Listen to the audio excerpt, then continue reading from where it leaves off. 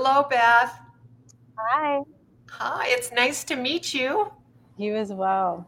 And thank you for assisting at First Presbyterian Church while Sue's on her sabbatical. She'll be back in a couple of weeks. And it's been fun to meet you and others who have been filling in for her on Sundays. I always learn something.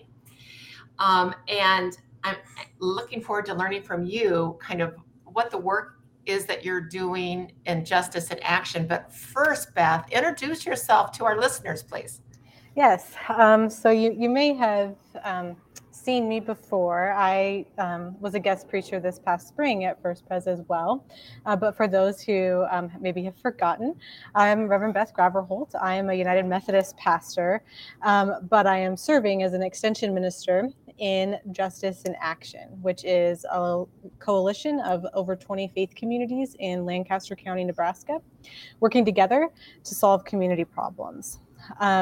I attended Isla School of Theology in Denver and graduated in 2021 with my MDiv there.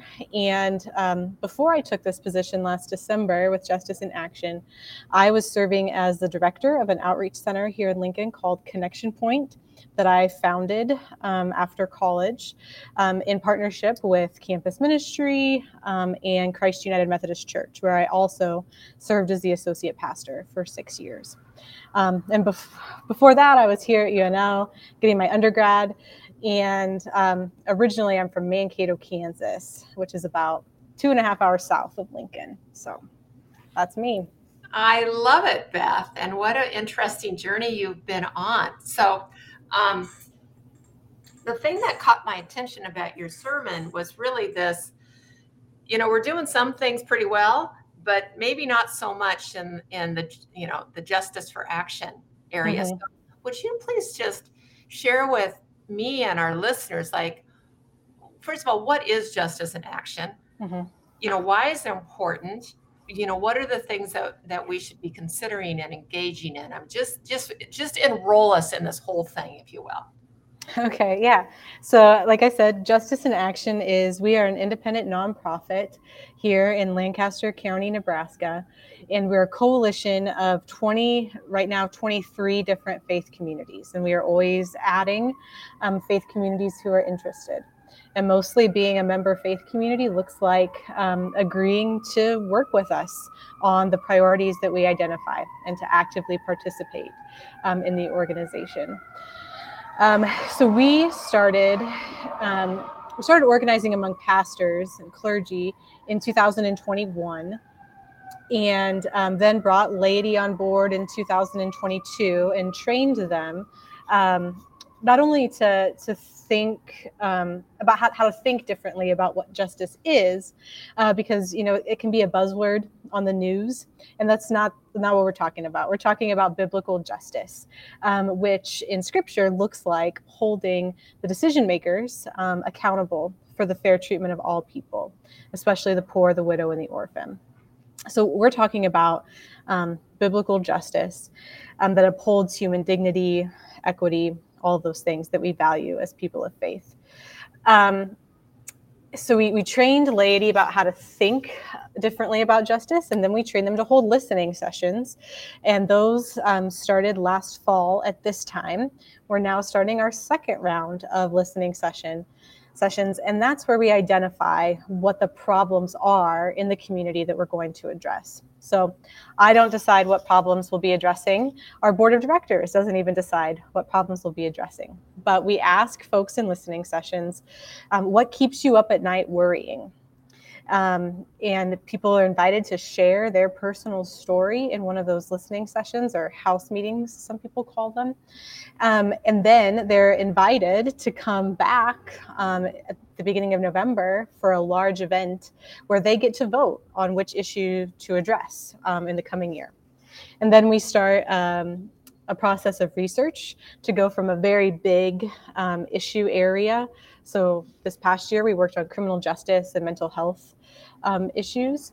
And those are huge challenges, right, in almost every community. So we started there and with interviews of local stakeholders, experts, and we went from a very broad problem areas to specific problem statements that are describing the problem uniquely here in Lancaster County, and then from there to solutions. And then we bring those solutions to the decision makers in our community.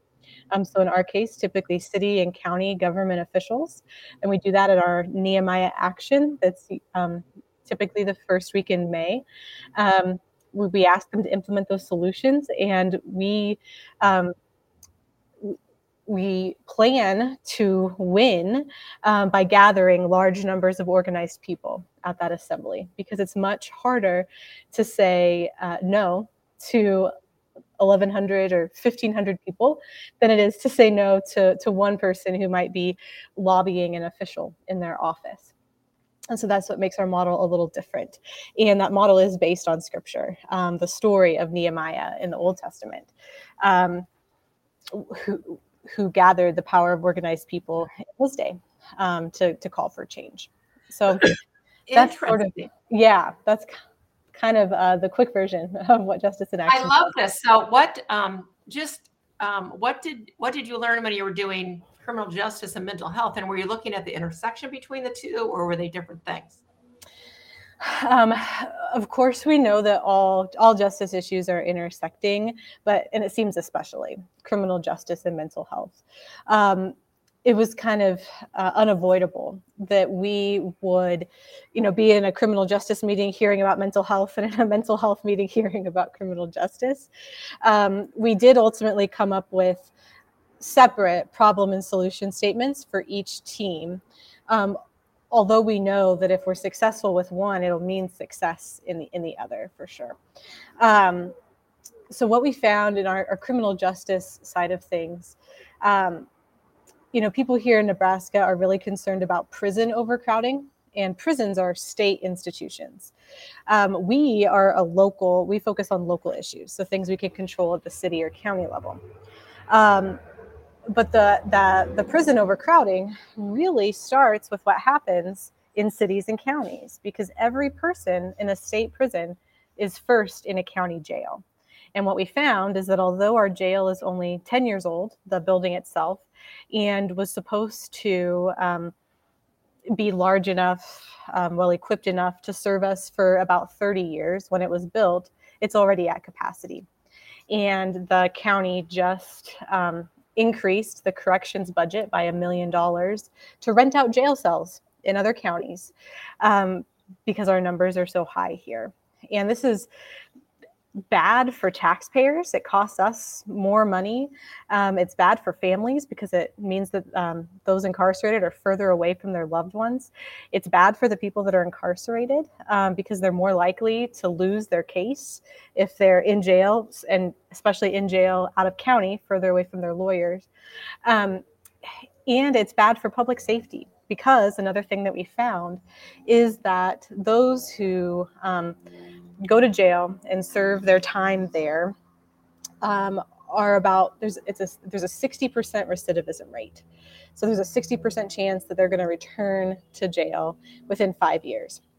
Now, if you compare that to folks that get the opportunity for diversion, which is what we're advocating for, is expanded access to diversion and treatment services, the recidivism rate for those programs is only about 20%.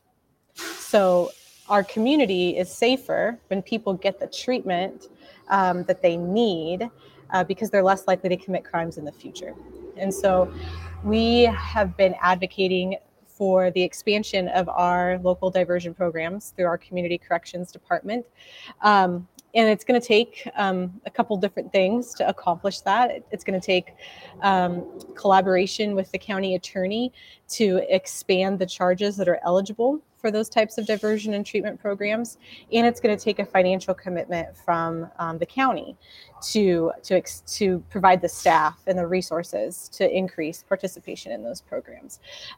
But it's a much better investment of money than $1 million to rent out jail cells elsewhere in the state.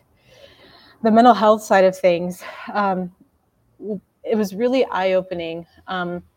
One of the early meetings that we had, we interviewed members of the Lincoln Police Department and asked them, because we knew that they interact with folks, obviously in the criminal justice system, but also people that are in mental health crisis. And what they told us is that almost all of the calls that they go out on are mental health related. And they said, and this will stick with me, that right now they are the primary navigators of the mental health care system in our community. Meaning that they're often a person who needs mental health care, they're often the first point of contact. And they're being asked to act essentially as a social workers or intake specialists, trying to get people to the right resources in the community to get their mental health needs met.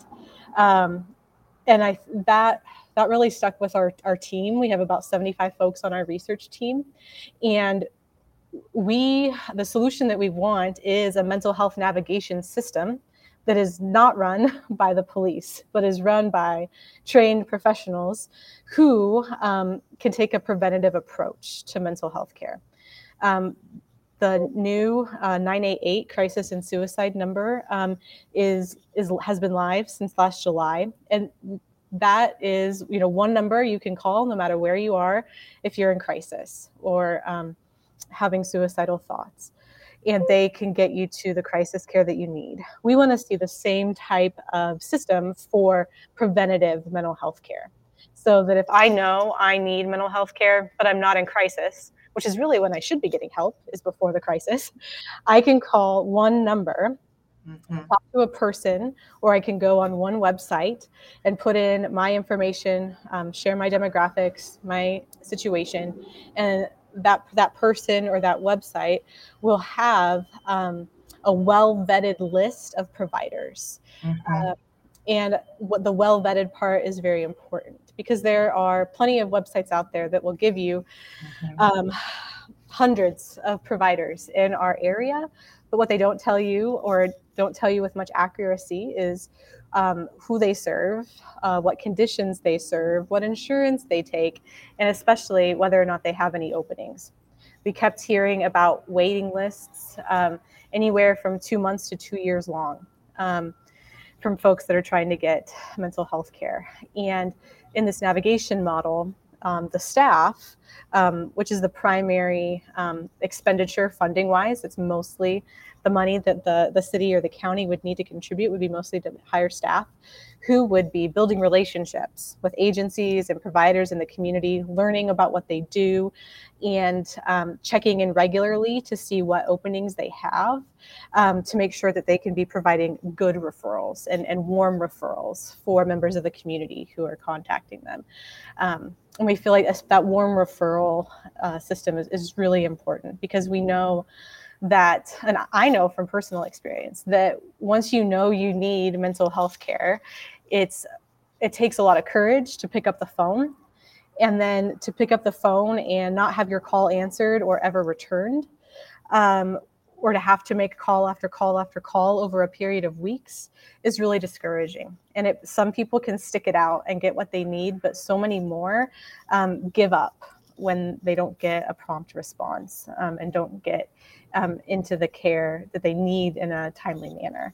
And so we really want to change that. And we know that it has to be done at a systems-wide level. We don't want just one more Band-Aid, one more agency doing this over here separate from everything else.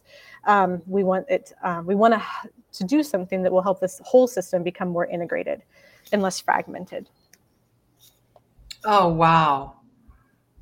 I don't even know where to begin other than thank you for, and bless you for doing this work. It's such important work. I live in Minneapolis, and one of my clients is a county, and they have police and jails and things like that. And the head of public health just said, he goes, I can guarantee you anybody in our jail tonight under the age of 30, if they're there because of a mental health, crisis.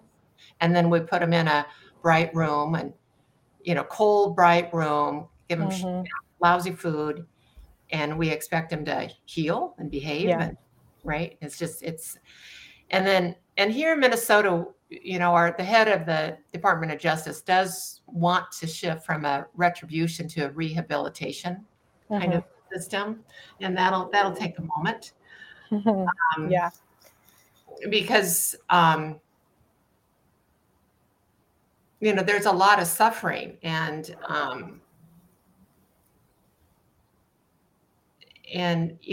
people don't. I believe that 95% of us wake up wanting to do the best we can every day. And if we do something that is either against the law or harm somebody else, it's because we don't have a better way in the moment. We don't have better optimism. We don't have the resources we need. We don't have something, right? And so, what is that something?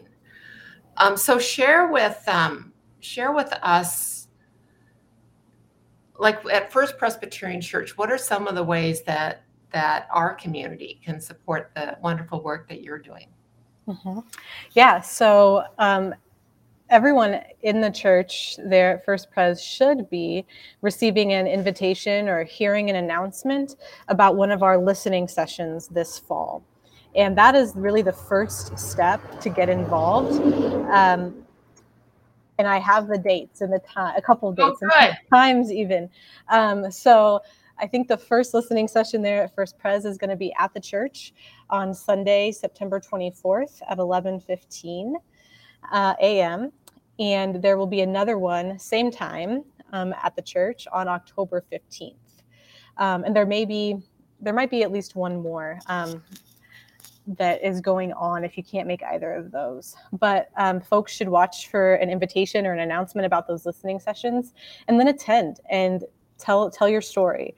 Share. We'll be asking, how are you affected by our current issues, mental health and criminal justice reform? And we'll also be asking that open-ended question again. What keeps you up at night worrying? Because we're open to adding a third issue to address in the coming year. And so that's really open-ended, and folks can share whatever it is that they're concerned about in their own lives and in the community. So that is definitely the first step. Fall is the best time to jump on board. And when you're at one of those house meetings, the final invitation is to help be part of the solution, right? So you've shared your story, you've heard stories from others, and then you'll be asked, would you like to become a network member? Which means, would you like to help continue this work and build our people power so that we can solve these big problems? And so if folks want to be part of making a difference and being the solution, I'd invite them to become network members. And then what that means is that they attend our 4 major events throughout the year: the Community Problems Assembly, where we vote on what issues we're going to address and hear updates on our current ones; the Rally, where we get briefed on the solutions and what to expect at the Nehemiah Action. We want them, of course, the big one is the Nehemiah Action, and then the celebration in the summer where we celebrate. So come to 4 events, invite 3 people to come with you to the Nehemiah Action, because that's how we really build our people power, is by having the folks that we know and invite others to that action. And then we say, so it's 4, 3, 2, 1 is how we describe being a network member. The 2 is that we ask folks to consider a $200 investment in this work. It's not required at all, but that's if you can't participate in any other way, or if you have participated and the work is meaningful to you, we invite you to invest financially. And then 1, just to remain united with just the rest of Justice in Action and speak out as one voice for justice in Lancaster County. That's what a network member does, and that's the best way to get involved. I love that. 4, 3, 2, 1. Attend 4 open house conversations, events. Bring 3 people to the Nehemiah Action. Yeah. And invest $200 if you're able. And then speak as one voice. Yeah. Part of Justice in Action. I love that. I think that's a mic drop, Beth. So Beth, thank you so much for taking the time, and I learned so much. I know the other listeners, are as well. And really, thank you for doing the important work you are. It's really important. Yes, thank you. And thank you for doing this for First Pres. It's a cool thing. So. Thank you so much. I hope to see you in person someday. Yes. Yeah, that'd be great. Have a good day. Bye.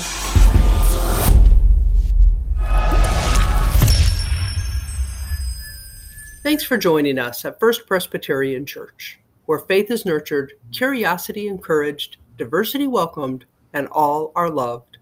Find out more about us at fpclincoln.org.